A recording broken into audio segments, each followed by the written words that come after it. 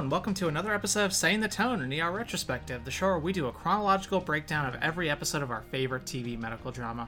My name is Elizabeth, and joining me today, as always, are Lauren. Hello. And Daniel. Hey. Today we'll be discussing Season 4, Episode 13, which is titled Carter's Choice. The episode aired on January 29th, 1998. Lauren, what was going on that week 23 years ago? So at the 55th Annual Golden Globe Awards, Titanic takes the Best Drama Award to no one's surprise, and As Good as It Gets takes the Best Musical or Comedy Award. Winning actors include Judi Dench, Helen Hunt, Peter Fonda, and Jack Nicholson. And, to remind us all that we're in 1998, hit TV show Dawson's Creek, starring James Van Der Beek and Katie Holmes, debuts on the WB network. The show would run for 6 seasons and 128 episodes. ER alum Busy Phillips joined the show in a recurring role for the final 2 seasons. During a press conference to address the scandal surrounding his alleged infidelity, then U.S. President Bill Clinton says perhaps the most repeated phrase of his entire career. Lizzie, you want to do it, or do you want me to just quote? I did not have sexual relations with that woman. That's so good. That's it's so uncanny. good. That's The last week I was listening to a podcast about this, like digging into the details of this whole thing. It's fucking wild. Like it's the stuff you remember is wild, but what's even wilder is the stuff you don't remember and how it still kind of is affecting things today. And it's just I'm going to say this. Everybody go follow Monica Lewinsky on Twitter. She is a delight. I was going to say that too. She is a very good Twitter follow. Yeah. And she's amazing. They do a good job of like this. The podcast is called What You're Wrong About, but they do a good job of like framing the actual events and like how everything goes and outlining that like, yes, there was a power dynamic imbalance there and the ultimate responsibility for the affair and everything that happened after it falls on Clinton, but they don't sugarcoat it in the sense that like Monica Lewinsky, who has never said anything to the contrary in the years since, she was a willing and active participant in the entire thing, and in many cases was actually the aggressor and like went after him. So it's kind of an interesting, the whole thing is so fascinating, and that the whole scandal evolved out of a real estate deal from the 70s that had nothing to do with him being president. And it was like when she was probably like 5 years old. Like it's so strange how a real estate deal from the 70s, and then fast forward 25 years and you're talking about somebody getting a blowjob in the White House, and that results in this huge scandal. It's crazy. Simpler times.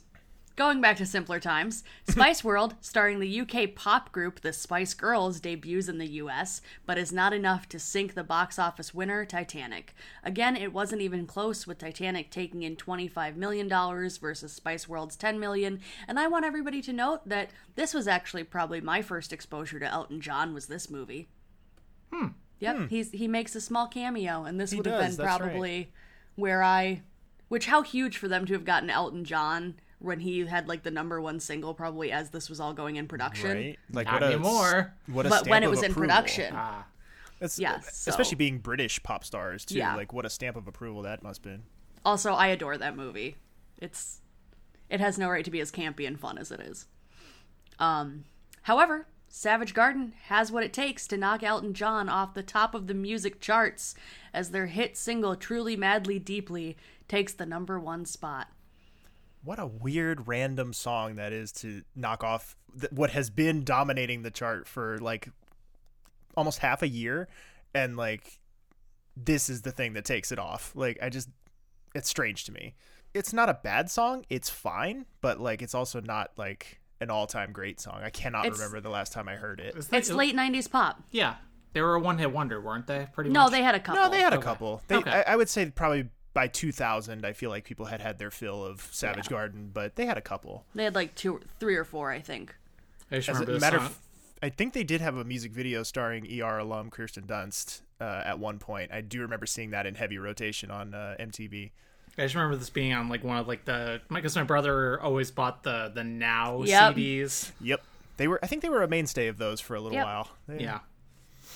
So Daniel, what else was on? What else was on? We got a new show, at least new to us, starting this week. So If you'll note by the date, we did skip a week. There was just a week of reruns, except for Union Square, which aired its final episode last Thursday to very little fanfare, and it will never be heard from again. So Union Square has been quietly canceled, and an existing show, but is new to us here on Thursdays, has taken its place. But first at 8 p.m., Friends with the episode The One with Rachel's Crush. At 8:30 p.m., the new show taking the place of Union Square, Just Shoot Me. Yes. One of the ultimate, like, after-school syndicated rerun shows. Like, I've probably seen more Just Shoot Me than I ever thought I would, just from being at home at 4:30 in the afternoon. Mm-hmm. But they check in with the episode Past the Salt. So if you're not familiar, Just Shoot Me is set at the office of fictional fashion magazine Blush, comparable to the real-life Vogue. The show's story is about several staff at the magazine, including Jack Gallo, the owner and publisher, his daughter Maya, a writer for the magazine, Secretary Dennis, played by David Spade, former model and now fashion correspondent Nina, and photographer Elliot. One thing I did not know about the show that I thought was interesting, the entire first season, which granted is only 6 episodes, but the first season aired over a single month in March of 1997. So they crammed the entire first season into a single month last March, and then it moved to the 9:30 slot on Tuesdays, where it has sat until now, where it will be through the end of this season before eventually moving back to Tuesdays for season 3. I'm amazed. I haven't watched this show in years, at least 10, and I'm amazed as you read every single character, they popped into my head with perfect clarity. Oh yeah. There's a lot. Like, it's one of those shows that, like, I didn't really appreciate it at the time. It was very passive entertainment for me as an afternoon kind of rerun show, but it's one that I would really be interested to revisit now. Didn't the actor who played Jack Gallo pass away recently? I think he did. I feel like that's why it came to the forefront of my mind, like, other than our show. Yeah, I believe he did pass away just recently, and it's one of the only times that I have ever found David Spade tolerable on a regular basis. He generally gets on my nerves pretty hard, and this and Tommy Boy are like one of the few times that I actually find him like pretty okay. Oh, come on. You don't love the seminal classic Joe Dirt? No, I don't. Where he confuses a giant pile of airplane poop for a meteor? Yeah, no, can't say that one struck me properly. Yes, so the gentleman who played Jack Gallo was George Segal, and he passed away March 23rd of this year. So, and also, Joe Dirt is a terrible movie, but I was at like 9 or 10 when it came out, so it was the funniest thing I had ever seen at 9 or 10 years old. You were the target audience. I was the target audience. Tommy Boy is still top 5 favorite comedies of all time, due in no small part to David Spade. Yeah, he's a great straight man. Yeah, in very, very, very small doses, I can take him, but most of the time, no thank you. But in any event, so Just Shoot Me will be with us, like I said, through the rest of this season. So 9 p.m. Seinfeld with the episode The Cartoon, and at 9:30 p.m. Veronica's Closet with the episode Veronica's Night Alone. It's masturbation. Maybe. I wasn't watching, so I couldn't tell you. This week's episode had 32.8 million viewers tuning in, down just slightly from last week. And this week's episode is directed and written by showrunner John Wells. As a director, this is his first of 9 episodes. And as a writer, this is his 14th out of 32. Previous one from this season that he wrote was Fathers and Sons. We're jumping right in with our Previously On, is brought to us by Carrie, and we open the actual episode with, speaking of seminal classics, that as if you needed to be reminded that it was 1998. Walking on the Sun by Smash Mouth is playing over the radio as Carter's driving to work to the ER in a very, very, very January-like snowy mess, and says he followed a snowplow in off the Ryan. In our 85-degree heat right now, that looks wonderful to me. That's because I'm a sinner and I love winter. Yeah, you have a problem. Remind me again why I'm engaged to this It's balance. It's all opposites balance. Attract. It's true, I guess. But yep, then we have Malik and Jerry and Lydia are just goofing around. Malik and Jerry are playing catch with a Nerf football, and Jerry's back. He is ready to be taken off the night shift. Lydia says Carrie won't let him until hell freezes over. And there's a very cute moment of Lydia asking Carter's opinion about a haircut that she sees in a magazine. She's like, "Well, this look good on me." And he just looks at it and goes, "No." She's like, "Okay, fine." Just great admit desk shenanigans that we haven't really had like this level of in a while. Jerry asks Carter how to best deal with Carrie for negotiating to getting off of nights, and Carter says appeal to her innate sense of fairness, to which Lydia responds she has a sense of fairness. Sassy Lydia is always Pete Goals, and we learn that Anna is on, and she is sleeping in exam room 4 because it's currently very quiet in the ER, so she had grabbed some winks.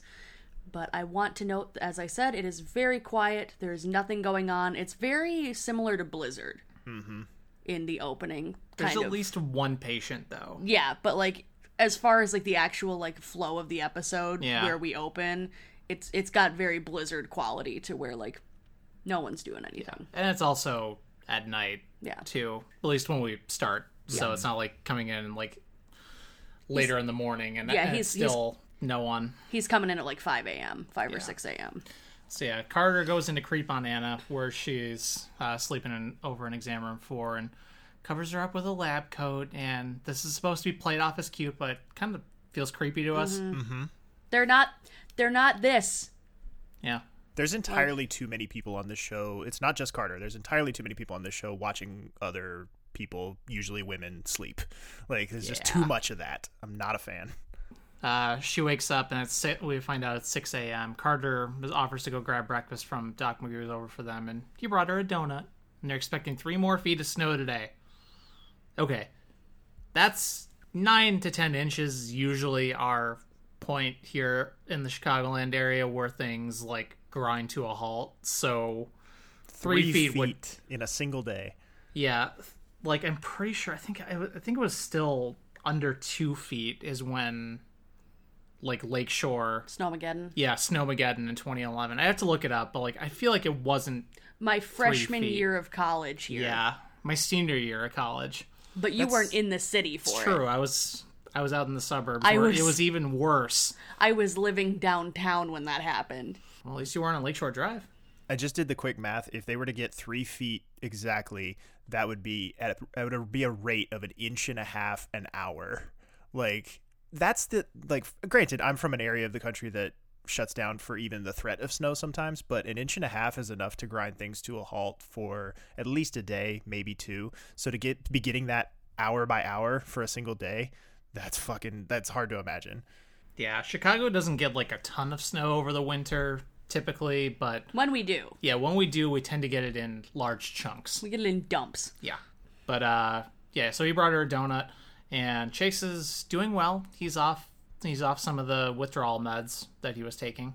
And I want to note, Anna is sleeping in an empty exam room that has not been being used. So whose films are those? And they have no patients anyway. So yeah, real great patient privacy maintenance here, guys.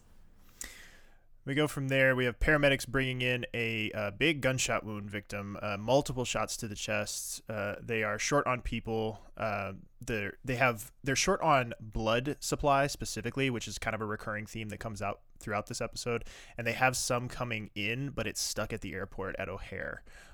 So not great here. Which the blood supply thing, like I said, that's going to come up a couple of times in this episode in varying degrees. So he's a security guard who interrupted a rape, and it's believed that he is one of the victims of our serial rapist that we've been dealing with over the last few episodes. The victim was 70 years old, still alive and being treated at the scene. Rapist was not caught, but they believe he might have been shot by the guard. So they're hopeful that they might be able to catch him. As they're rolling him up to the elevator to go up to the OR, Mark comes in off the L since his car was snowed in, not his snow was carred in. That wouldn't make sense. Close enough.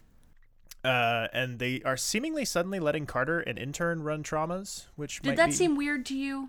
I mean, I'm just saying, considering how much of a deal they made it at the beginning of this season, that like he was to follow Anna, he was to follow Doyle, and he was to like take orders and ask before he does stuff. So to have him running this just seemed really odd to me. They've definitely relaxed that a lot narratively. Right. Like I don't know, between characters whether anything has been done about that, but like definitely from a narrative perspective, they have relaxed the whole Carter is an intern thing that has to be beaten into your head for the first few episodes of this. But big old gross trauma here. Lots of blood on the floor. Carter seems determined to save this guy at all costs, even though it's looking like more and more of a lost cause. And Carter wants to continue to try to transfuse blood, and finally Green has to stop him and say, "Call it, Carter. Save the blood." And again, the blood thing comes up again, so keep that in mind. They end up calling time of death. Carter again wanting desperately to save this guy because he helped stop a rape. And Green has to tell him no good deed goes unpunished. So, and I think this is Carter's first run-in with the old lady assault storyline, because up till now it's been a Green Carol thing. Right. I wish we had a better name for it than that, but that's really what it's been. Yeah. So I was just curious if, we've seen him have any interaction with this storyline up until now, because to have him suddenly be the one that carries it. Right, yeah. For the rest of this episode is just odd to me. It seems like by this episode, it's the kind of thing that has kind of wormed its way out to the entire staff. Everyone seems to be familiar with it and also seems to have formed very strong opinions about it. So, but up until now, it has been a very kind of insulated thing where it was just between Green and Carol. So, interesting how that happens. But then we go from there into the intro, and we are in with the bangs. 13 for 13 on the bangs. And I would like to note, I just quick looked it up, the 2011 Snowmageddon snowstorm was the third worst in Chicago history and lasted for 40 hours, and in that time we got 21.2 inches of snow. So not even 3 feet. So this would be the all-time worst. That locked down the city for about 2 days afterwards. At its highest rate, snow was falling at 2 inches per hour. Also, one of the rare instances of thunder snow in the city. And yep, that's Daniel's face on a Zoom call just went huge. And with the thing that really killed us was wind gusts of up to 70 miles per hour. That's what buried Lakeshore Drive. Yeah, the other thing that was really scary with that was they were warning people, don't go walk on Lakeshore Drive to take pictures of the lake. Like, you will get stuck out there. You will freeze. And people like my classmates, because I was in college, they were like, "Oh, this is gonna be cool," and they'd go like take walks to look at it, and it was just like, no, when the news is telling you like stay put in your warm shelter, it's generally advised you stay put in your warm shelter. Like, to go sledding out in the park across the street is one thing, but to go walk to the actual dangerous area of the city where the lake is and the snow are being blown together, like maybe don't. So there's some context for what 3 feet of snow when it's already been snowing. So they're a little hyperbolic about the weather. This episode should have been called Blizzard, basically. But then from there, we get Anspaugh and Carrie are coming in from the parking garage. And I just want to note, I love everybody's winter looks. I haven't done a Lauren's fashion watch in a while. So everybody looks really great here. I'm loving everybody's winter coats. And we've got some very interesting hats and scarves this episode. So just everybody keep an eye out on everybody's peak winter looks. The board is beginning negotiations with SPG for management contract, and Carrie says that she regrets to hear that, and Anspaugh hates that they'll look stupid, and that Carrie didn't air her misgivings sooner before they put this to the vote. And Carrie essentially says, "You want me to fall on my sword in front of the board of directors?" Anspaugh responds, "Well, it is your sword to fall on. This was your baby." I mean, he's got a point. Yeah. And then we go over to Cynthia and Mark, because who doesn't love those two? Cynthia is complaining about some rent thing. Like her landlord wants her to sign a 6-month lease instead of being month to month, and raise it by like $50 or something. Yeah, like that. from like 4 something to 5 something. It was like $450 to $500. Yeah, I love the level of disinterest that you have with her storyline. Where you're like, she's complaining about some rent thing. Like, it just this woman just keeps talking, and we're just continue to have to deal with her. It's one more episode. She's gone next episode. But Mark does the Mark thing and tries to solve it by throwing money at her. And Cynthia is trying to subtly ask Mark to... Subtly? Subtlety of a hammer. That's true. Yeah. That's true, I guess. She thinks she's being subtle. Yeah. To try to get Mark to move in with her. To move in with Mark. Oh. She wants to move into Mark's place because she makes the comment of, "Oh, I'm sleeping there all the time anyway." Ah, yes. That shows how much Lizzie was paying attention to Cynthia. I get it. The Cynthia fatigue is real. I'm just... Is next episode the last we see of her? Next episode. That's what Daniel said. Our long national nightmare is over. Next episode. Thank God. Go solve sexual assault crimes in New York. And then what else happens here that kind of is a running joke for a little bit for Mark tells Jerry to get some mud mats down in the entryway. Because it's melty, It's snow. a little slippy toad. So then we find out that Unit 57 is in on their way with the rape victim, and Carrie asks to talk to Mark regarding the SPG contract, and she also, as she's going in to talk to Mark about this, yells out to Jerry to put mud mats down, continuing the recurring joke, using actually I think the exact same verbiage that Mark just did. Yep. So,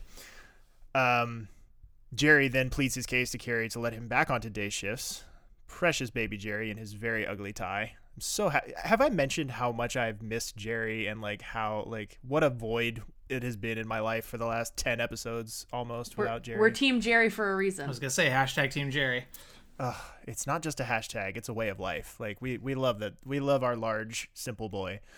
I just realized on the Team Jerry sticker she drew him with a hideous tie too. It's very on I'm brand. looking at my computer right now and I'm like, no, he's got the tie even in the sticker. Angela misses no details. So Carrie says all he has to do is pull a double and cover Randy's shift because she's snowed in. So, Carrie, And I love how I love how when Jerry's like proposing this and very like businessy and gentle about it, Carrie looks at him and goes, "Is that it?" yeah, Like, I've gotten that look. I have to say, I've gotten that reaction from bosses before. Yeah. When things that are very serious to me just kind of brushed off as no big deal. isn't that the worst feeling when you spend so much time crafting like perfect responses to everything and like you've got like counter arguments, you're expecting a big argument about something and then somebody's just like, okay, whatever. Or you're expecting a big discussion about something. Hey, Yeah. coming out as trans at work. yep, that was the thing that happened. Yeah. Anyway. They didn't care. So Jerry is back on his day shift and Woo! all is right with the world. We're losing Cynthia and we're getting Jerry back. That is the fairest of trades. That is Happy the best birthday trade. to me. Great trade.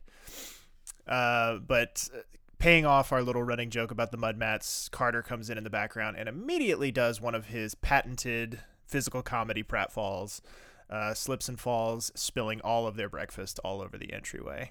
Right as the ambulance pulls up. Perfect timing. Not everything, though, because Anna's able to salvage a piece of toast. Yeah, Yep. I did see that. That was good.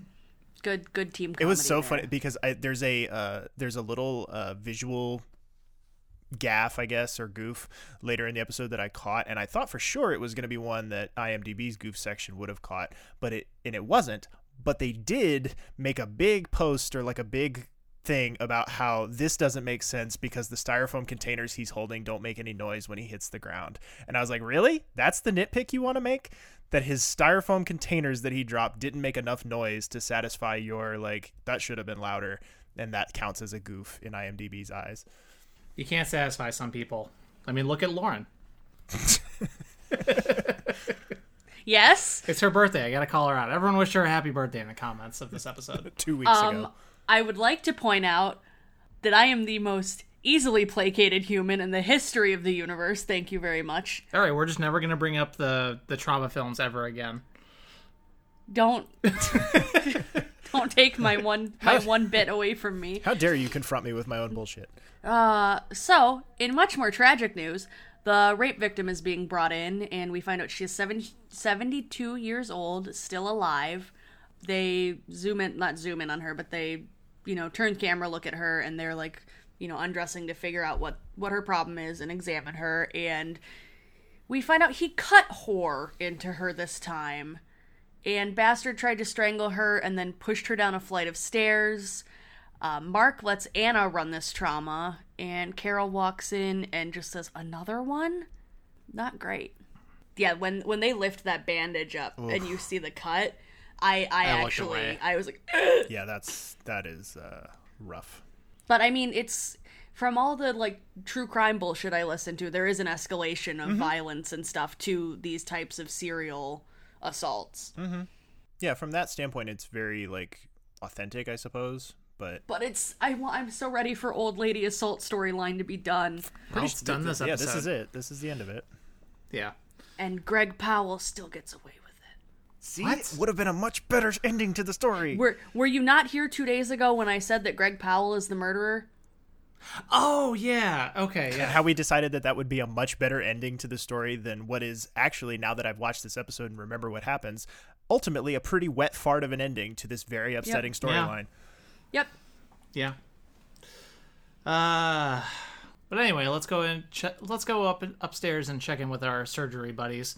We got our first audio clip of the episode for you. It's Elizabeth and Benton just checking in on his hangover. How's the hangover? Painful?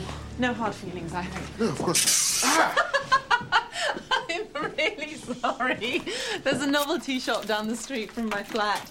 No magic tricks, rubber bugs, black soap. I love that sort of thing, don't you? Not really. Oh, sorry. Why are you so late? It's not like you. Carla wants to put Reese into a daycare. He's not even a year yet. I'm afraid you won't get much sympathy from me. My mum gave me to a nurse after I was born and went away on holiday in the south of Spain for 3 weeks. It was nannies after that and boarding school by the time I was 5. Anytime, Dr. Benton. This collective is not getting any younger. Okay. So anyway, I'm on the phone with this nanny service. $4.50 a week after taxes. It's 2/3 of my take-home. You got any lunch plans? I doubt I'll have time. I'm buying. $4.50 a week. That seems like a bargain. No, I'm just trying to think of, like, trying to pay for anything that would cost that much just makes me go, nope. Yeah. Especially when we learn how little the doctors are actually making. Yeah. I'm just saying, in general, though, like, we're going to have some talks about wages in this episode that as things are discussed later on, but I was going to say, by today's standards, that seems like highway robbery. Yeah. Ugh. for a one-on-one nanny. Yeah, childcare is no joke. That shit is expensive. I still love these two. And I mean, of course, it gets so much better as the episode goes on. But God. Oh, we'll have more later on. I already know what video clip I want to request you pulling for this episode. Oh, and I already know, believe me, I've already pulled the one for this episode, and I wanted to pull that one, but the scene is a full 2 minutes, and there's nothing to cut without making it really weird, so Gotcha. I wasn't able to use it. I found something that I think is a little better and not objectively better, but is almost as good, and doesn't get talked about as much. So Gotcha. but yeah, it's a good one. But we go for now back down to the ER where Doug, Connie, and Jeannie are rolling in out of the snow. They're all talking shit about the rapist. Like I said, the old lady assault storyline has clearly worked its way out to the rest of the staff now, and not only is everybody intimately familiar with the details of this horrible series of events, but everybody seems to have formed very strong opinions about it. So Doug goes into the lounge where he sees Cynthia crying openly and tries to be nice and ask if she's okay. And this is some A-tier Clooney face acting here, where as soon as he asks, are you okay? And she immediately just like lets it all come out. Watching Clooney like try to leave his body is like one of my low-key favorite things of this episode. This reminds me so much of Oh Brother, Where Art Thou? Yes. Where his character thinks he's a good guy, and then everything he does, like body language-wise, proves the contrary. It was so perfect. Like, he just, the second, you could just tell the second she starts talking, he's like, I immediately regret saying anything. Like, Yep. Because you can see him even waging that war with himself as he's putting his coat away if he wants to ask. And then I like the part where she's like, he's like, well, have you talked to Mark about this? And she's like, well, I've tried, she's like, anytime I bring it up, she's like, he just kind of blows it off. She's like, and we usually end up having sex instead.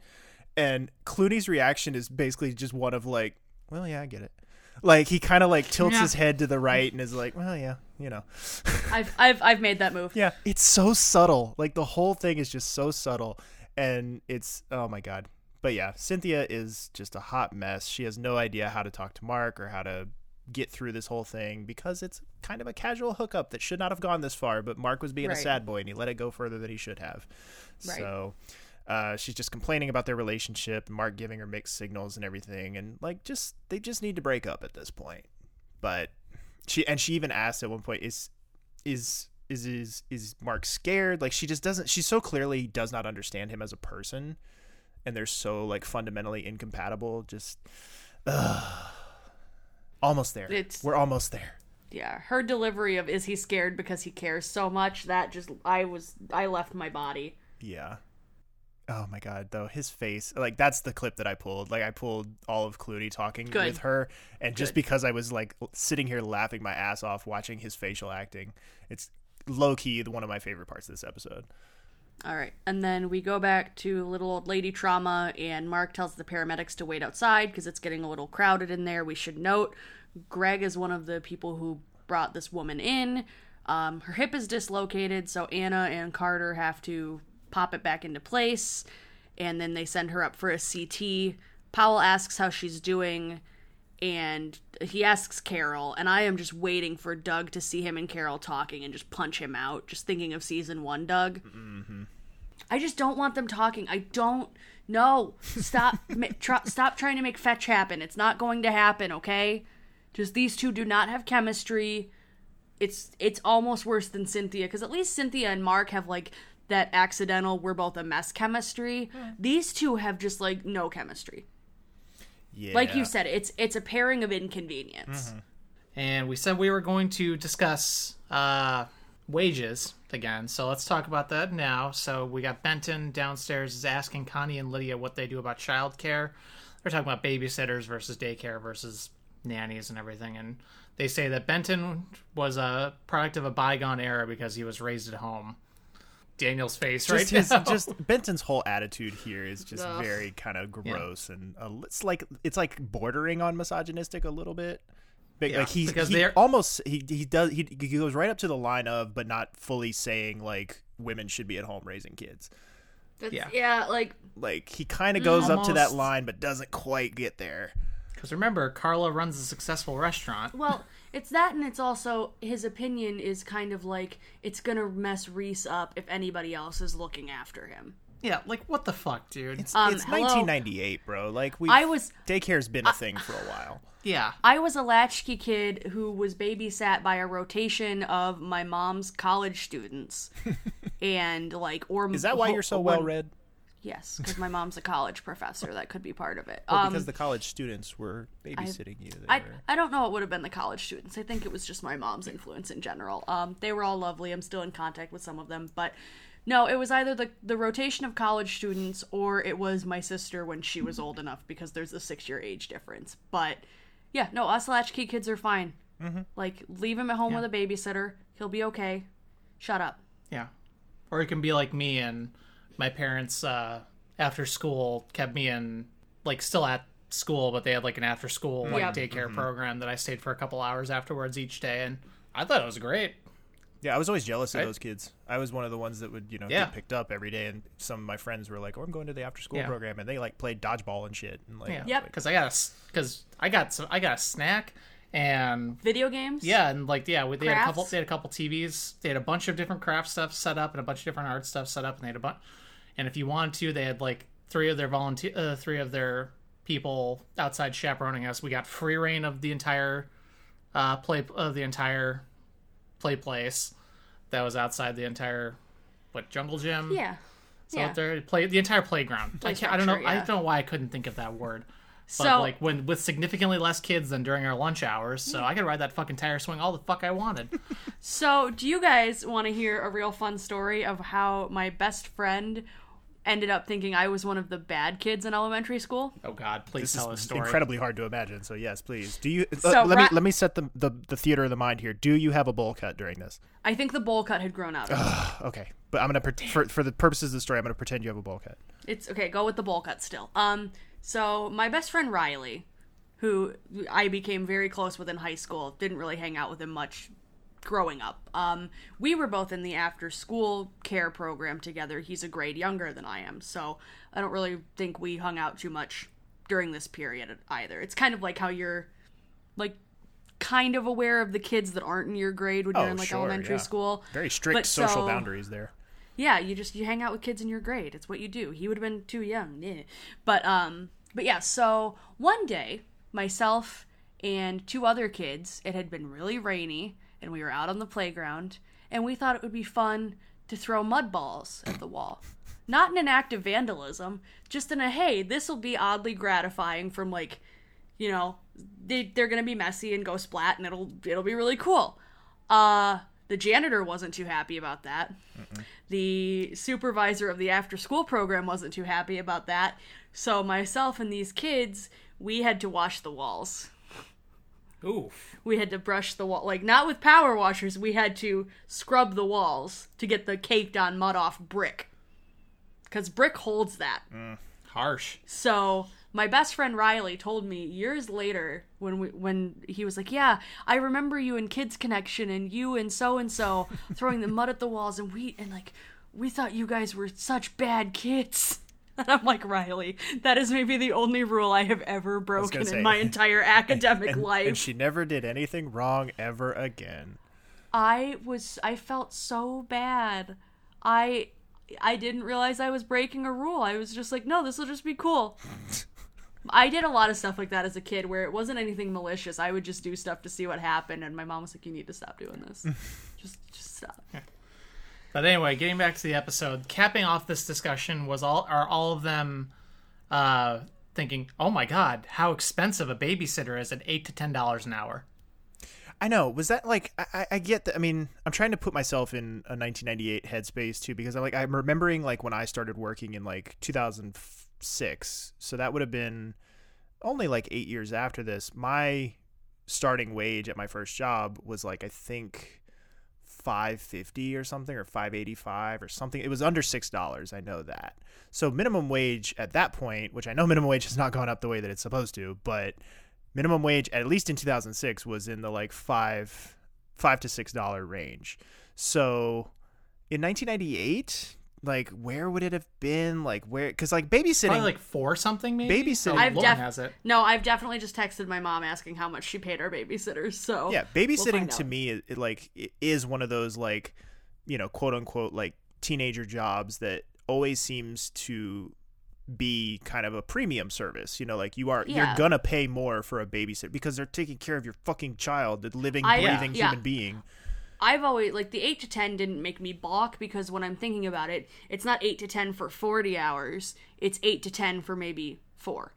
Yeah, and it's one. So, like, when you look at it that way, like $10 an hour. Yeah. Yeah. So, like, but I was always too like, and I don't know if this is like media driven or maybe hearing aunts and uncles or what, because I didn't grow up with my brother and sister, but like I remember always hearing about babysitting in a per night payment kind of thing, where like I so rarely heard about babysitting as an hourly thing where like you're gonna get paid this much per hour. It was always like, no, we're gonna pay the babysitter $50 for the night or whatever.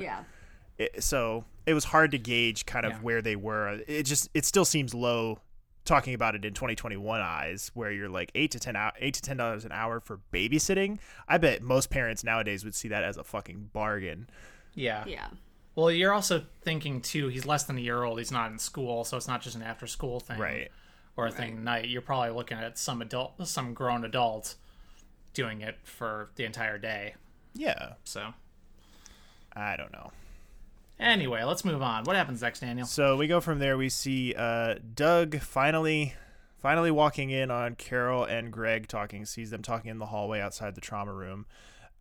He looks like he's about to go interrupt them, but he gets asked to go look at a newborn because OB is short-staffed, so he can't. So he has to run off to go do that.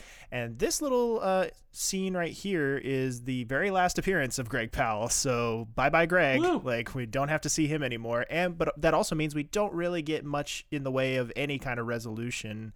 This is all tied up in a nice little bow by the end of the episode, and Doug and Carol are back to normal.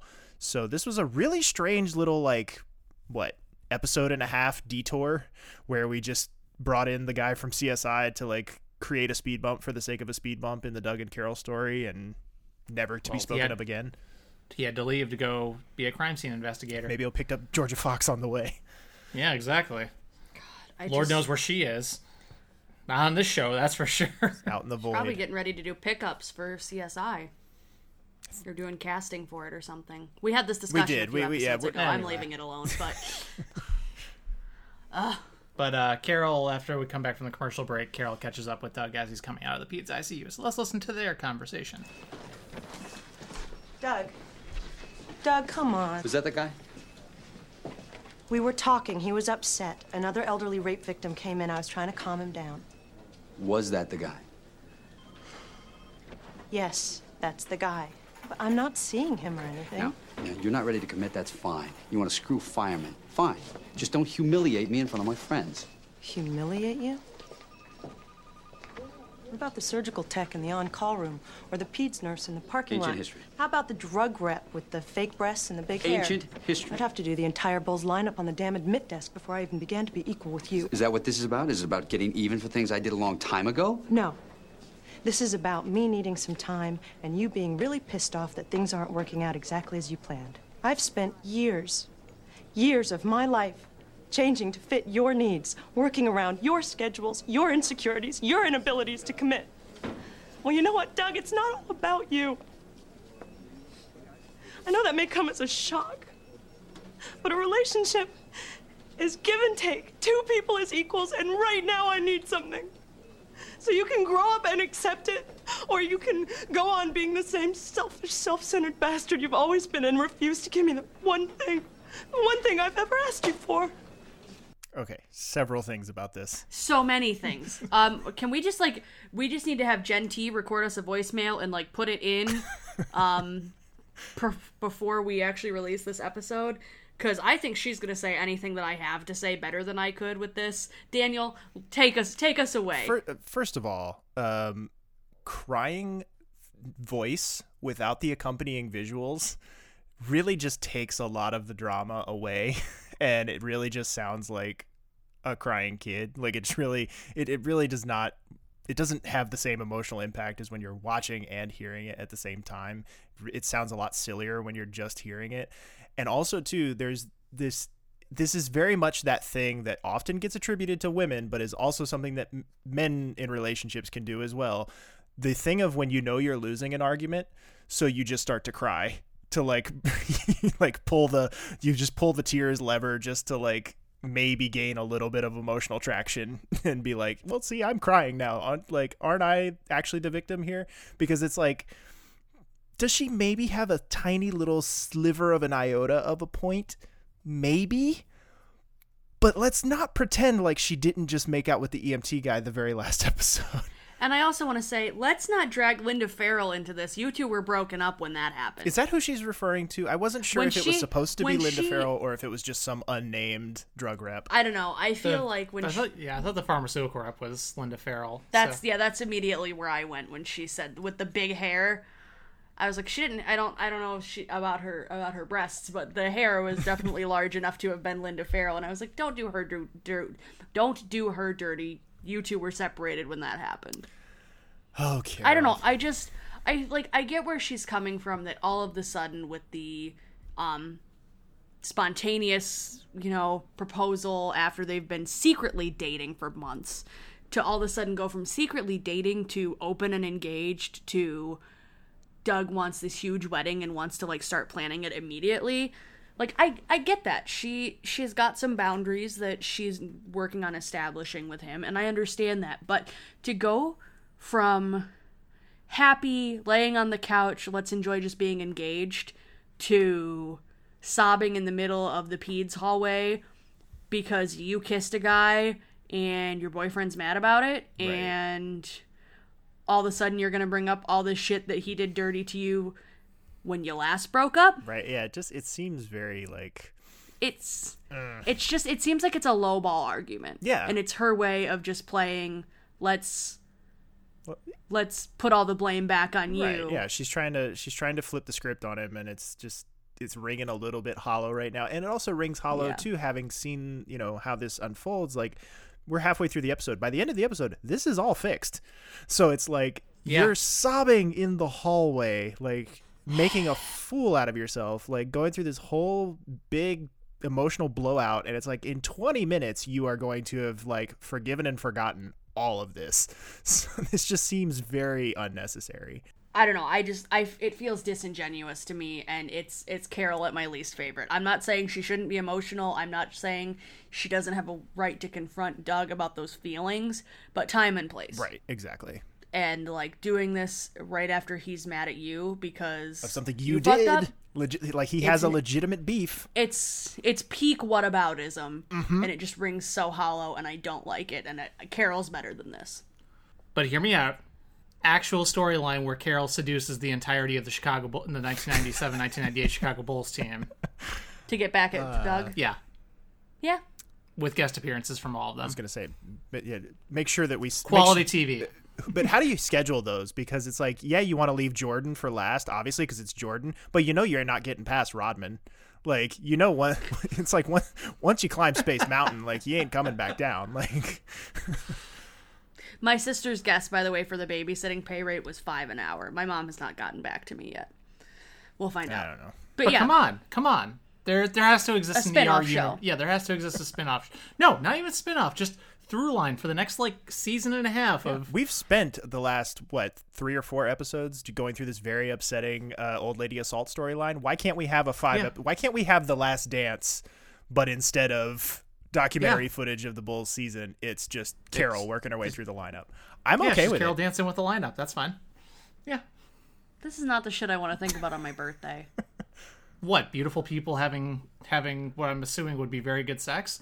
On the admit desk. No. So, they clean it. Not very well. Jerry gave everybody staff. Well, that's Jerry's fault. Either way, my point is, it can have happened behind the scenes. I don't need a through line of it going on and just in the background of our episodes. I'm not talking about showing it on screen. Well, that's what it sounded like. We are talking about primetime television here. It's not exactly a hardcore penetration. Jesus Christ. What happens next, I'm Lauren? sorry, Mom. So Carrie is going to ask staff to do a rotational blood drive to replenish the blood bank.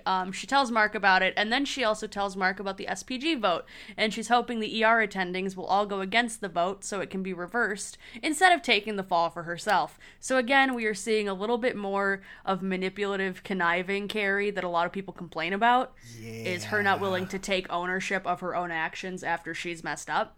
So, again, I see where you're all coming from. I think as a whole, this is not who Carrie is.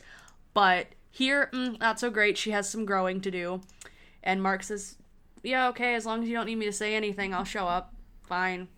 Cool. So, then we find out, oh no, the rapist has been caught and is on his way in for treatment. And Malik says they don't want him.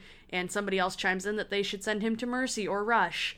And Carter mentions that the way they should treat him, not great, as he and Anna are working on the victim, not knowing that the rapist is in fact coming in.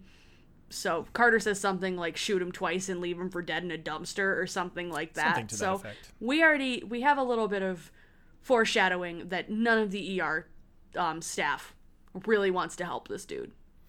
I mean, again, I can't say that I blame them 100%, but I'm also not a doctor, and I'm also not, right, swearing an oath to give, the same equal and fair treatment to everybody who comes through the door, regardless of whether or not they're a rapist. I don't know. Like, this would be an interesting Nurse Jen discussion. Yeah, for sure.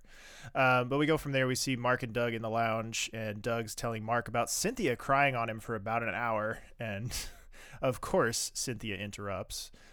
Very cold reception with Mark. They have a major MVA coming in with a family minivan accident. So, yikes! What are you driving? Which we don't with your whole family. What are you driving for? If there's 3 feet of snow outside, don't you know that's the worst snowstorm in the history of Chicago? Well, and also, we don't hear anything about this. Yeah, they never follow up on this either. Again. Yeah, never follow up on it. We never actually see this come in. So. Because what actually does come in is our rapist. Perfect sing-songy tone for such a dark patient here. Yeah. Patient's name is Jack Miller. He is, it's not the paramedic. He is 19. Mr. Miller is 19 years old. Didn't see that one coming. Yeah. 19-year-old white boy. Yeah, 19-year-old white man. But yeah, while they're treating him, none of them are hustling whatsoever. No. They're just going through the exact bare minimum motions. He has a gunshot wound to the chest, and they're like, well, yeah, another 20 minutes of him trying to get here would have saved us all a lot of trouble. They're all going so slow on their treatment and diagnosis plan, and Malik is just like, let the bastard die, in the middle of the trauma room. Yeah. Mark says what, and Mark is in there with Carter, and Mark says, what about an airway? Carter says, yeah, he needs one. And it's like, okay, and does it. Yeah, Mark calls Malik over for the family trauma. So I guess they do follow up on that just slightly. Yeah. Like we never actually get any like tangential follow up to it, but we do get that little mention of it. And I really thought that when Mark goes to leave, like, because Mark is the only thread of like decency and responsibility in that room. Like everyone else in that room is which is what's so strange kind of about what happens a little bit later, because everybody in that room seems to be operating under the same sort of judgmental assumption, and like they're playing judge, jury, and executioner in that trauma room, and it's I have some thoughts about that, but I want to get to it when we actually like get to the argument later. So, but then a couple comes in, and the woman has been complaining of nausea and heartburn, and says she usually eats some saltines, and that makes her feel better, but it's not working this time. And the husband makes a cute joke about how she ate an entire pint of Cherry Garcia, and it turns out that she is 7 centimeters dilated, and it looks like they both may be developmentally delayed or neurologically divergent. I think this might be supposed to be the same pregnant woman that came into the clinic a few weeks ago. Like, it's not the same actress. That woman looked more like she... she was the Down syndrome patient. Like she had Downs. But I was wondering if they were trying to imply that this was the same like couple and just didn't get a different actress. I don't know. Yeah. It could be very wrong, but it just, I don't know. So, because they also mentioned, like, oh, you know, Carol's been treating her in the clinic. So that's why I wasn't sure if they were trying to do a through line with them or not. But either way, so this woman did know she was pregnant. At least they're not trying to pull one of those. And so her and her husband are in, and she's a little worried about having the baby up in OB because she thinks social workers will come and take the baby away, which we'll touch on a little later. These two are adorable. Yes, they are so sweet, and I love them. And the way the whole staff is with them is great. But then Carter and Anna are working on Jack Miller, our rapist, and Carter just accidentally punctured the guy, and he's losing a ton of blood. I'm not sure if he was trying to get a chest tube in, and he like nicked something. No, he didn't nick something. The guy just had a lot of blood in his chest. Oh, okay, so it was already in the cavity. Got it. Yeah. And instead of giving him new blood, the 4 units of Oneg that they have left, he has him auto-transfused on his own blood that they've collected, like, as he's been bleeding out. So Anna's not real thrilled about this, because Anna thinks they should be using the blood bank stock, because that's what it's there for. And Carter's like, no, this is enough. This is fine. It's plenty. Just using what they've got from him. Most of him is on the floor. But Carter's like, this is fine. This is plenty. We'll get him stable. Whatever. Mark comes in to check on Carter and Anna, and they are now sending Jack up to the OR because somehow the auto-transfuser worked and he's stable without having to give the additional units of Oneg. Fun times. And then our next audio up here for you is Ellis confronts Carrie about all of the SPG drama. Overweight 62-year-old shoveling 2 feet of wet snow. Can't imagine why he's having an MI. Word on the grapevine is you're mustering opposition to SPG among the ER attendings. Have to do what I think is right. The board has approved the deal, Carrie. Yeah, maybe they can be dissuaded. Come back here. Come here. Come here. I've put months of work into this already. Whatever concerns you had, you should have addressed to me weeks ago. You should have been more forthcoming about the cost containment strategies you've utilized at other facilities. We're a public company. Whatever we do is clearly spelled out in our literature and our prospectus. Did you happen to read that? Yeah, I had trouble finding it buried in all the rosy profit predictions and glossy photographs of satisfied patients. Come on. You're the one that's been struggling to turn this ER into a cost-effective operation. Are you telling me that you couldn't anticipate what would be necessary to make it profitable? I'm willing to make hard choices, Ellis. I'm not willing to endanger patients. Are you questioning my ethics as a physician? I'm not sure, maybe. Carrie? Hang on a second, Carol. You used me, Ellis. That's what we've been about, right? You used me to get this deal. Well, I don't like being used. You underestimated me once, and you were right to. But don't underestimate me again. I'll see you at the board. I just have to say, both of these actors are amazing in their enunciation and delivery. You don't miss a single syllable that they are going off on. Also, lots of women getting heated in this episode. Yep. A lot of emotional acting here. But I'm glad Carrie at least, like, kind of stands up for herself. Granted, we find out her assumption's a little incorrect. Yeah. But, like, I think they were using each other. To be fair, we'll come up on this in a bit. I think they were both getting something out of that relationship at the time, so... Yeah. Yeah. Absolutely. And Carrie got swept away. Yeah. Yeah. I mean, it's probably... I mean, she's so career-focused and so driven in the professional aspects of her life that the first time somebody in that professional realm shows the kind of interest in her that this guy does, like, I'm sure it's probably easy for her to get swept away like that. Because it's... Clancy Brown will do that to you. You keep saying these things, and I don't, like... Can we get Clancy Brown on this show? It's like a Twilight Zone thing. Like, is it one of those things where, like, I'm seeing a different person than everyone else is seeing? It's the voice. The voice gets me. The voice is good. I'll give you that. He should do more audiobooks, but... Oh, I would listen to that all day. Today we're learning Lizzie's thirsty for Clancy Brown's voice. Look, quarantine has been a long, arduous process. It's done strange things to all of us. We're all a little weird. I'll tell you this. All three of us are seeing a different person. I'm seeing Discount Triple H. Lizzie's seeing some deep-voiced dream god. I'm not saying dream. Gee, don't put words in my mouth, young lady. And then Daniel's just over here actually seeing Clancy Brown. Yeah. But can we have him on the show? If you can track him down in his cabin in the woods, sure. Can we hang out with Clancy Brown? He's one of those actors who has worked in so many things and done so many different things that I would be concerned that he legitimately doesn't remember doing this. Like, that's the fair. man has like 250 credits to his name, and this was like probably a month of his life. Like, I doubt he remembers this. But I just want to talk to him. I don't care if it's about ER. Let's just hang out with him. But in any event, we go from there. We see Carol talking to Carrie about the pregnant patient who came in. We get our first of a couple, unfortunately, uses of a hard R word to describe our patient here. Woo. Yeah. As if Smash Mouth didn't do it for you. It is 1998, folks. Like, that's COVID super spreader band. Smash Mouth to you. Thank you. I always forget about that. Like, they were doing so good with the, like, Smash Mouth says trans rights thing. Like, they were doing so good, and then they ruined it.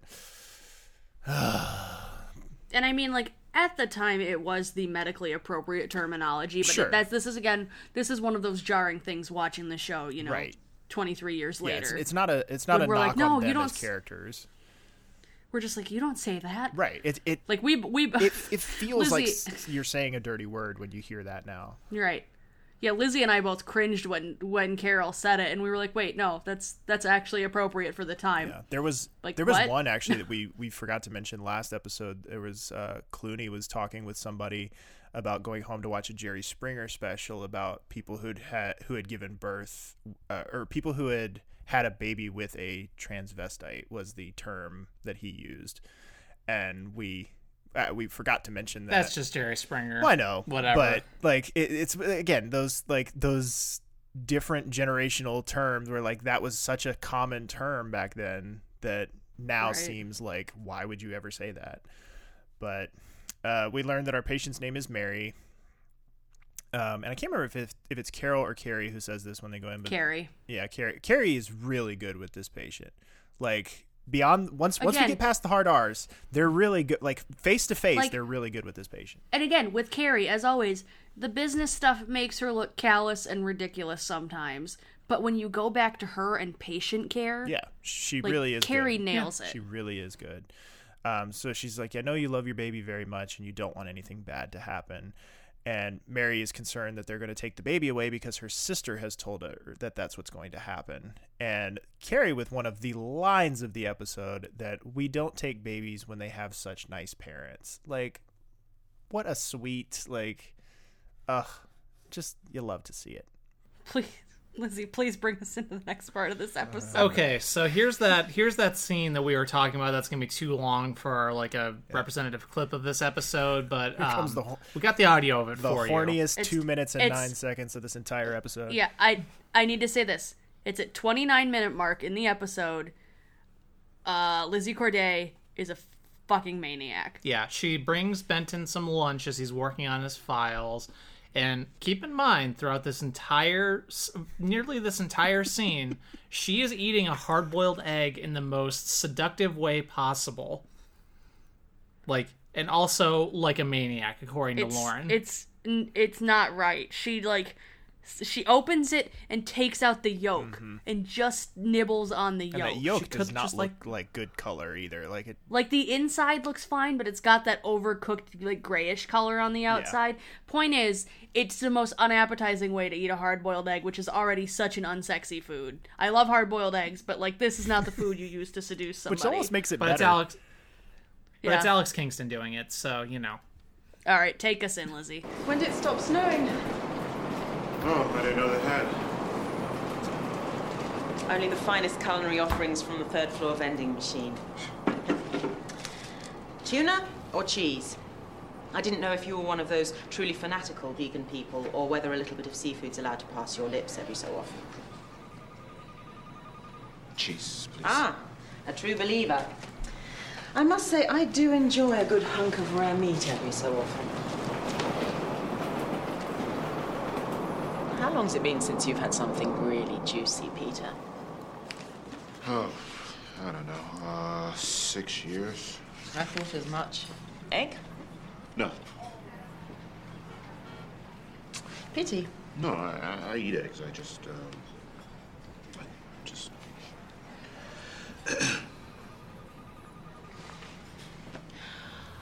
I've had a thought.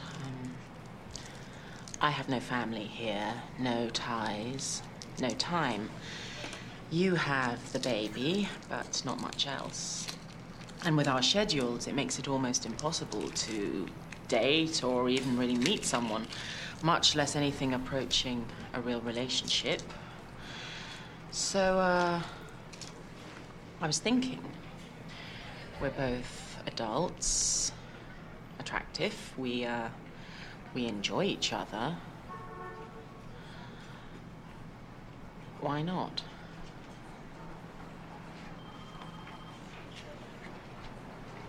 I won't disappoint.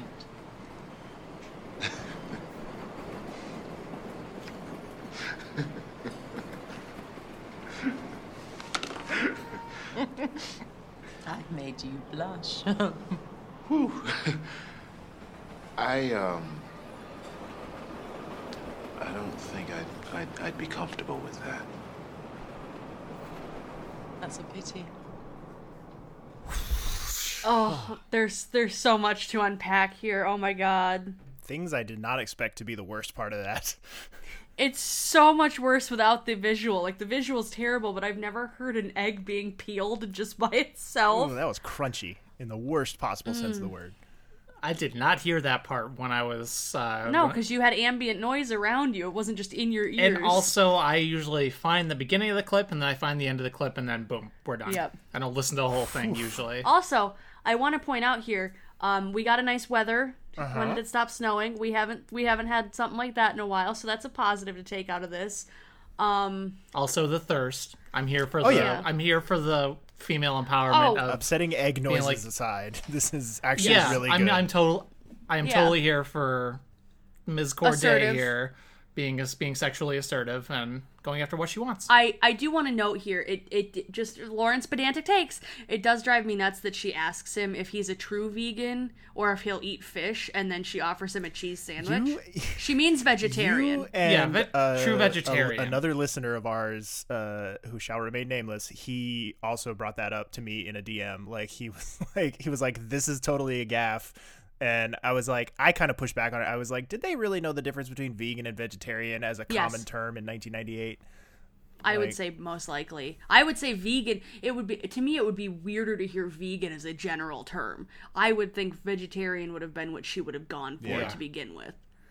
So that's why it's so absurd to me. Is because it's like, are you a true... It would make more sense if she had said, are you a true vegetarian? Because vegetarian was like a normal, relatively up-and-coming thing in the 90s, but like to say, plus, can you imagine trying to, like, with Benton's schedule, can you imagine trying, because there ain't no way that the cafeteria is offering any sort of vegan option. We already know that Docs doesn't from way back in like season 1 when he tried to go in there and order something and they were like, nope, don't have that, nope, don't have that. So yeah, I'll stand up for our one unnamed listener and say no, I noticed that and it bothered me. So I think he's just vegetarian. There is one other visual goof here, though, that when Lizzie offers him the egg, I think it's the shot from over, or no, it's the shot when you're facing Lizzie. She's holding 2 eggs in her hand, in the palm of her hand, and then when they do the reverse shot over her shoulder looking at Benton, she is only holding 1 egg, and she's pinching it between her 2 fingers, holding it up towards Benton. So they went from 2 eggs down to 1 very quickly, and it goes back and forth too. Like if they're showing Lizzie face on, she's got 2, and if they're showing Benton face on, she's got 1. So just notice. She was offering him an egg in this trying time. She's very aggressive, but she's also very like pragmatic about it too. Like she lays out her case very surgically, to not to put too fine a point on it. Like she's very like, we're both busy, we're both adults, we're both like attracted to each other. We're both pretty. Like she lays out her case very pragmatically. So good for her. Oh god, yes, good for her. I'm excited for where this is going, but oh my god. So with that, we go back downstairs, and everyone's being real passive-aggressive with Carter at the admit desk for saving Jack. And I want to note here, we see Anna do it, and we see Malik do it. And it looks like everybody's mad at him for saving Jack. Yeah, which I don't understand. We'll get into Anna in a little bit. But so it seems like everybody's on the same page, that everybody just kind of wished Carter had backed off. Then we find Mary's sister Judy has shown up to check on her. Mary is in labor with Carrie leading the charge. Carol asks Mary if Judy can come in, to which Mary consents. And Jeannie is the most soothing and best labor coach ever. I want her by my side for the baby I am never having. Anna comes in to assist with the last leg of the birth because she does have OB experience from her prior rotation. And oh my god, that is such a chunk of a baby. Yeah, they said later that the baby's like 6 pounds, some odd ounces. That is not a 6 pound. That is a 12-pound baby. That is not. That's a bowling ball. But it is a real baby. But yes, they have it is a real baby. It is not one of the cute little newborns that they use. That is a baby. And then they let the dad Robert cut the cord, and it's a very sweet moment. And everybody did a great job, and it's a very cute labor sequence. And I love everybody in this room. Yeah. But that's a fat baby. I like when they come into the room too. You actually, which I'm sure every mother who has ever gone through labor who's listening has probably thought this at some point, but just didn't verbalize it the same way. As they're coming into the room and she's actively in labor, you hear Mary go, "This is really hard." She just very plainly states it. Like, this is really hard. Yeah, no thanks. I'm good. And then we get the shitbag sister. Yeah, we love everyone in the room except for the sister. Judy asking Carol if the baby is okay mentally, and asks when the social workers will be coming, and Carol tells her that they won't be coming because she has 2 loving adult parents. And then Judy, the sister, makes her case that they are not qualified to be parents, and she's like, I believe Carol claps back at her. After she's made her case of they can't do X, they can't do Y, they shouldn't, whatever. She's like, well, do you really think you're qualified to make that assessment? Yeah, well, so the reason Carol claps back with that is because Judy starts her argument with, I don't mean to offend, but do you think you're really qualified to make that assessment, because she's just a nurse? And then lists all the reasons, because, yes, they have jobs, but here's what that actually looks like. Yes, they have their own apartment, but here's what that actually looks like.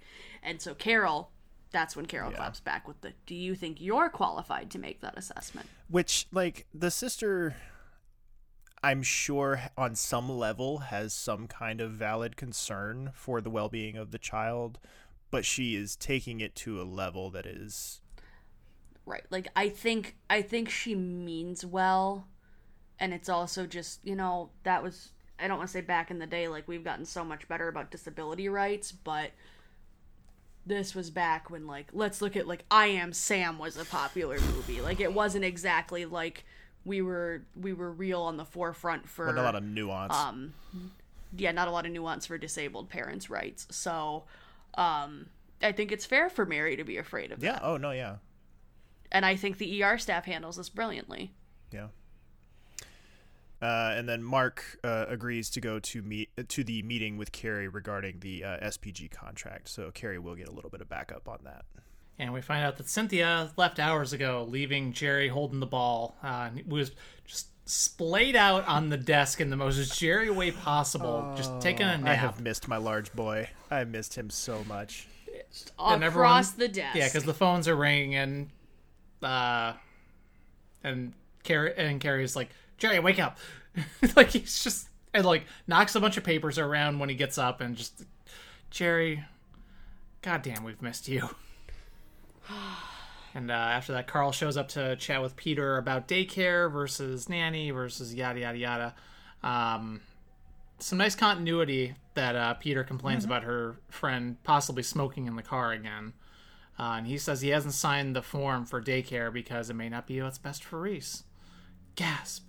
It's a male friend watching Reese in the car.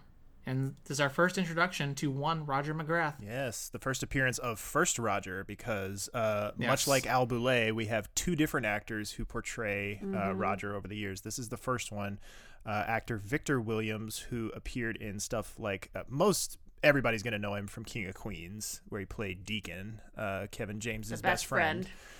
But he was also in the TV series The Affair and Happy Together, and this is his first of 4 appearances through 2001, so he actually sticks around a little longer than I remembered. I seem to remember this was a very quick transition from Vic Williams to Vondi Curtis Hall, who will be coming in to play Roger the rest of the way, who we might remember from one of our problematic faves from season 1. Was it really our fave, I was going to though? say, it might just be a problematic. Fave. That was the tongue-in-cheek. Might not come through on a Zoom call, but is tongue-in-cheek problematic. Problematic. Yes. Yeah. Yeah. So. For some reason, I feel like I remember. So spoiler warning for where this storyline arc goes. So I'm going to discuss it for the next couple minutes here. For some reason, I remember Roger being far more involved before Carla died. Yeah, apparently not. Like, I mean... Like, I remember him being a much larger part of this storyline as Reese goes deaf, that whole stuff goes down. Because I know that happens, like, next season. Right. But, like, later this season into next season is when we really pick up with the deafness storyline. But for some reason, I really remember him being a larger part of that, even before Carla passes away. Yeah, and I think, and I could be completely wrong, but I think that Vic Williams here is Roger for the remainder of the time, like, that we see Carla as, like, while Carla's still alive. And I think it's only after Carla has died and we've moved into the custody battle phase of Reese's story that it's the second actor. I think. I'm not 100% sure about that, but it seems to me that, like, he's definitely not the Roger when the custody battle stuff is going. That's 100% Vondi Curtis Hall. Oh, absolutely. But I don't ever remember Vondi Curtis Hall and Carla ever appearing on screen together, is what I'm saying. But am I wrong in remembering that when Roger comes to punch out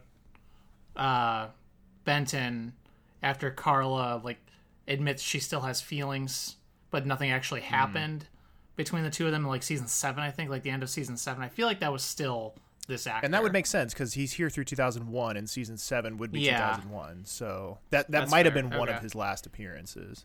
I know who Roger is. That's all I can contribute. We'll talk about it. We'll talk about a lot more about him. In a couple of years when we get to season 7. But what other little thing do we learn about Roger? That he works for the CTA.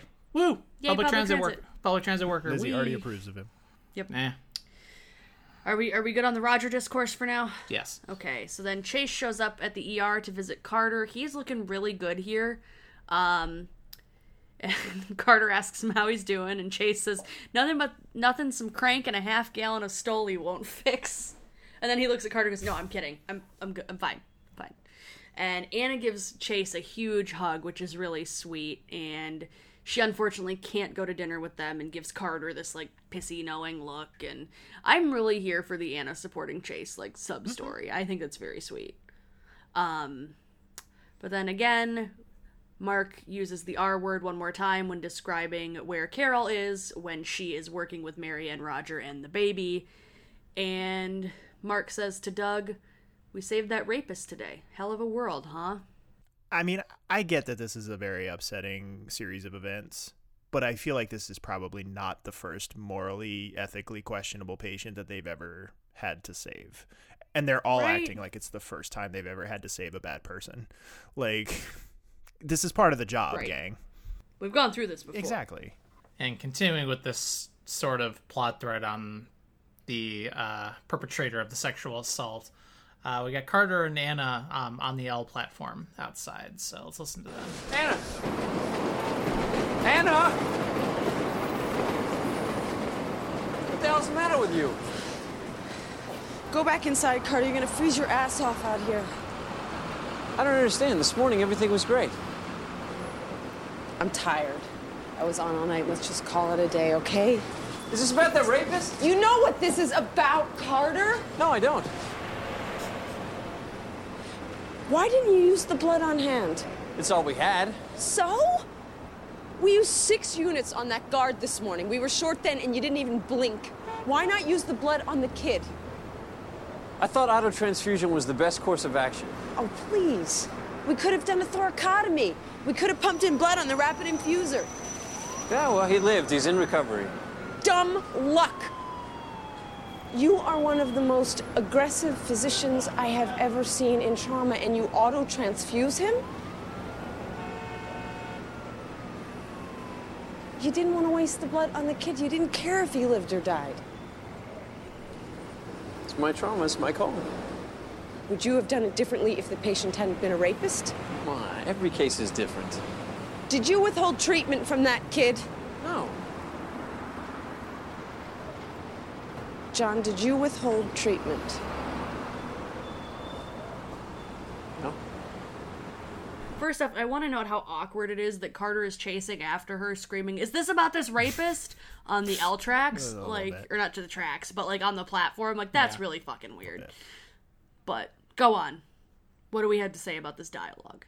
I'm just a fan of this type of scene. I want more scenes like this where they deliberate about techniques of we could the way where she's like, well, we could have done this or we could have done that. I don't feel like we get conversations like that to that kind of level of technicality very often. They're usually treated with much broader strokes. And so I really liked this exchange between the two of them, and I would have liked to have seen more type of interactions like this, but it's not really something that they do very often. But that was my big takeaway from it, was I just really like this type of scene. I agree. I think it is really nice to have the doctors challenging each other on stuff like this when they do potentially cross lines. Yeah. And so, like she said, it's the dude lived, but what if he hadn't? Right. Yeah. She's essentially you got lucky, bro. Yeah. It doesn't absolve you acting like a shithead and not doing your job. That is not, autotransfusing is apparently not the standard of care in that situation. Right. So, but yeah, this is actually this whole thing, as kind of in certain ways kind of ham-fisted as it is, where like I said, they're all collectively as a staff kind of acting like this is the first time they've ever had to treat a bad person. Yeah, it is also incredibly nuanced, and I like that as well. Because it's, Carter does, you could see under different circumstances Carter going through the same sort of mental checklist and coming to the same conclusion, given those circumstances of, the snowstorm and being short on blood and everything like that. You could see him coming to a similar conclusion that maybe autotransfusing would be the way to go as kind of a Hail Mary effort. But it's because of the context of the larger story of the rapist and the guard and all of that it becomes more of a moral and an ethical question. And so I like that it, even though they treat it with kind of ham-fisted gloves at certain points, the overall story and the overall conflict here is actually quite nuanced, and I like that. It goes to a much deeper degree than I feel like we usually do with some of these things. Good point. But from there, we go back and check in with our horny surgical twins, Benton and Lizzie. And Benton stops Lizzie as she's coming out and asks if she feels like going out for darts. He's feeling a little down after the Roger revelation from earlier. And Lizzie with a very coy, "Just darts?" ? And Benton, to his credit, and to both their credits, they both handle this very maturely, but he's like, yeah, really, he just needs a friend right now. He's not looking for a hookup. Yeah. He needs a friend. And she just kind of playfully teases him and is like, you don't know what you're missing. So like she has this like level of self-confidence that is like both refreshing but also terrifying, like, and intimidating. But I'm here for it. I like it. Yeah. I do have to say, there is one of my friends that I joke like this all the time. So I've been there. I get it. There are some people that you're just comfortable enough with that you can just say this shit and be fine. But it's incredibly sexy, in my opinion. But no, like that level of confidence. Oh yeah, no, she's self-assuredness. Sure of herself. She knows what the deal is. She knows what she brings to the table, and I'm here for it. But we go up to the parking garage where Ellis confronts Carrie, telling her that he has withdrawn the SPG contract. And he says, which I don't 100% believe is true, but he says, I only wanted the contract if it meant working closely with you, Carrie. I don't believe that, but that's just me and my negative opinion of Ellis West, the character. But says, turns out, according to him, that he actually really liked Carrie and thinks that she underestimates herself. Like I said, I don't know. I think I just don't like him particularly, so I'm inclined to view him through a certain lens. So I don't know that I necessarily buy that. I feel like he's just saying that because he thinks that's what she wants to hear. But I totally think he saw her as a means to an end of getting in good with an attending and getting this contract. But that's just me. I appreciate that he makes the effort to not be a total dick here, though. Right. Like, it could be worse, but could be better. Yeah. Is this the last we see of him? And yes, this is the last we see of Clancy Brown as Dr. Ellis West. So appreciate him now, because this is the last you ever see of him. But then Carol is teaching Mary and Robert how to swaddle the baby, and it's the cutest thing ever. Like, swaddled babies, I have no maternal instinct. Like, no. Just kids are not my thing, but it's the cutest thing ever watching them practice swaddling this child. Yeah, for me, it's not, God, I wish I had a baby, I could do that too. It's just more like, God, I wish I was that baby. Yeah, I want to be that baby. I don't want to be the parent. I want to be that baby. But Doug says, like he and Carol are watching at the door, and Doug says, looks like they're doing great. And Carol says, so why is it so hard for us? And Doug says, I don't want to push. Take as much time as you need. I'll wait. Okay. How wholesome. Like, it's cool that they're cool right. again. Why is it so hard?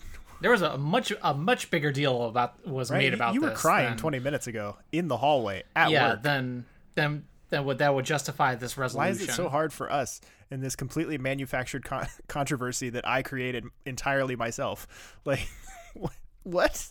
Jesus. But we do get a very nice Carol and Doug theme note right at the end of their little conversation. Yeah, I love that Lizzie just asked me at the very end of this. She goes, "Is this just Doug and Carol's theme?" Yeah, it is. Doug and Carol in peril. Martin pretty much confirmed as much. I think he did say that it was originally a James Newton Howard thing that was established. He said in the that pilot. it was. Yep, that he adopted and carried through because he liked it so much. Yeah.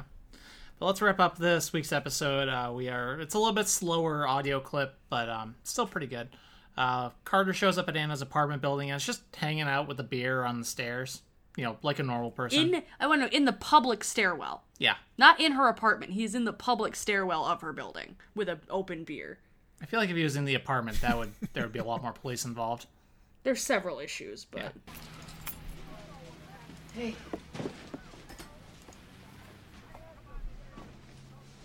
How long you been sitting here? About an hour, give or take.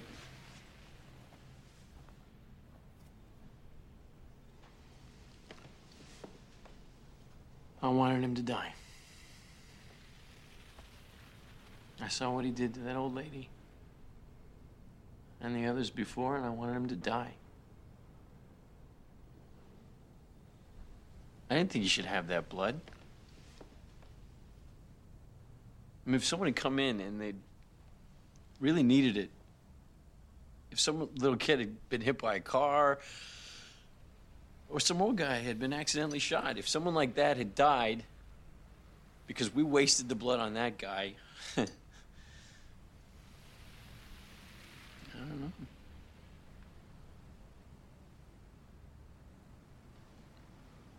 It's my decision. And I made it.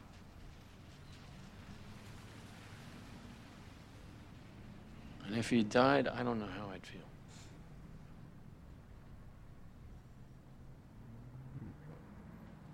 But I can't say that I'm sorry.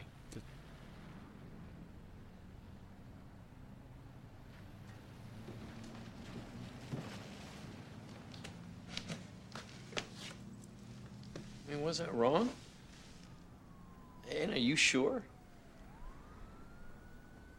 No. I'm not sure.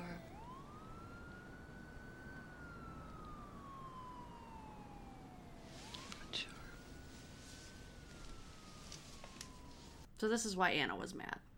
And this is why she was snippy with him at the desk.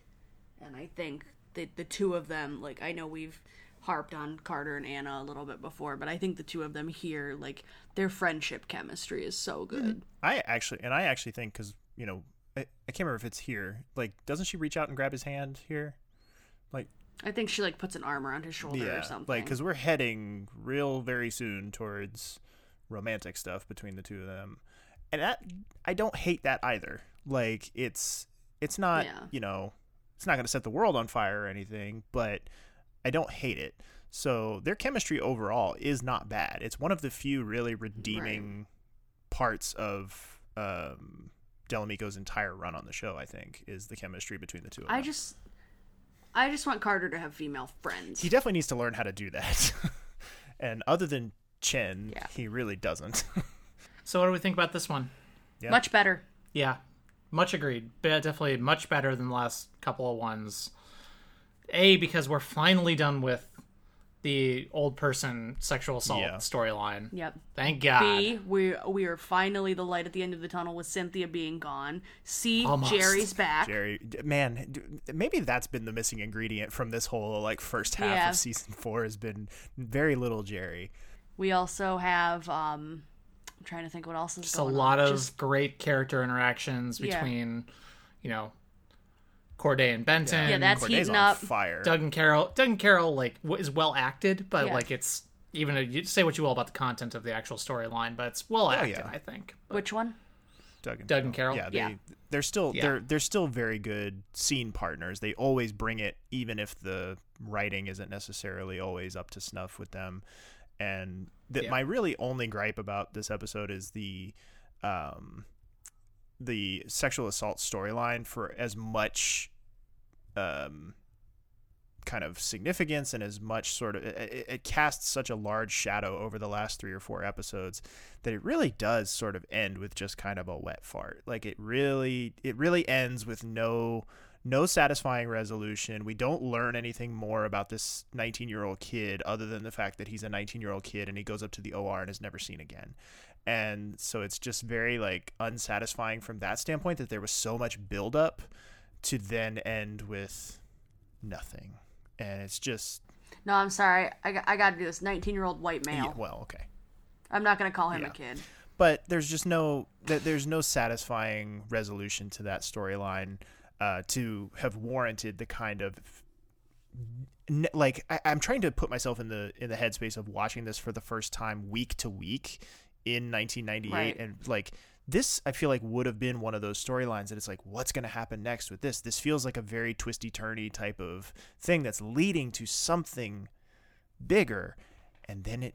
A Scooby-Doo unmasking that it's Greg Powell all along. I'm telling you, that still, like, to me, that feels like the better use of everyone involved is to do that. Because is it a little contrived? Sure. But it's a better ending than what we got, which was essentially no ending at all. But yeah, I'm happy. It looks like we're on the upswing. We've got the mid-season filler out of the way. It looks like we're getting back on an upswing now.